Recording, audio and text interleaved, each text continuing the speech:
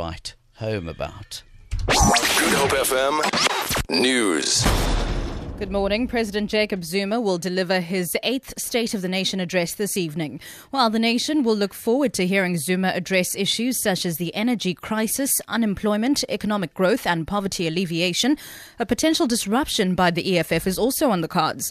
During the SONA, Zuma addresses MPs and invited guests during a joint sitting of the House of Assembly and the NCOP. Zaylene Merrington reports. It has now become tradition for the past few years that the President's State of the Nation address will be delivered in the evening. The glitzy affair is known for its high fashion, pomp and ceremony. But the event will be of particular interest this year because the EFF has vowed to disrupt the session. The rules of Parliament do not expressly allow for MPs to rise on points of order or ask questions, but the EFF argues it doesn't forbid anyone either. It has been reported that security has been tightened for the event, although Parliament remained tight-lipped. The 3 men found guilty of killing former world heavyweight boxer Corrie Sanders are expected to bring an application for leave to appeal their sentence in the High Court in Pretoria this morning. Yesterday, the court sentenced Bida Fish, Samuel Mabena and Chris Moyo, all Zimbabweans, to serve an effective 30 years in prison each. Paniel Shima reports.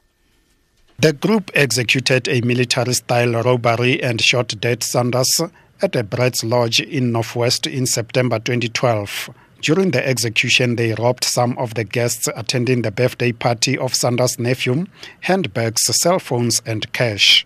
They've been sentenced to 18 years for murder, 19 for robbery and 5 for possession of unlicensed firearm and ammunition. Some of the sentences will be served concurrently. 2 of them are yet to stand another trial for the murder of a Northwest farmer and for raping a wife of a Botswana MP, respectively. Liberia's president says the country must and will get to 0 Ebola cases. President Ellen Johnson Sirleaf made the comment while appearing at an Armed Forces Day celebration. Liberia has made significant gains in its Ebola fight and just 4 confirmed cases in the whole nation a week ago. The Armed Forces Day celebration was attended by top United States military officials who've been helping with the response to the Ebola crisis. The United States is preparing to withdraw nearly all of its soldiers fighting the Ebola outbreak in West Africa. And finally, the organizer of this weekend's Ultra Music Festival boasts that South African clubbers have not yet seen such an explosive lineup of disc jocks on home soil as the one at this weekend's outdoor dance parties in Cape Town and Johannesburg. The 2 top DJs of the world's electronic dance music scene, DJ Hardwell and Dutch DJ Armin van Buren, are set to create magic during the 2 massive events, which last year attracted 40,000 revelers.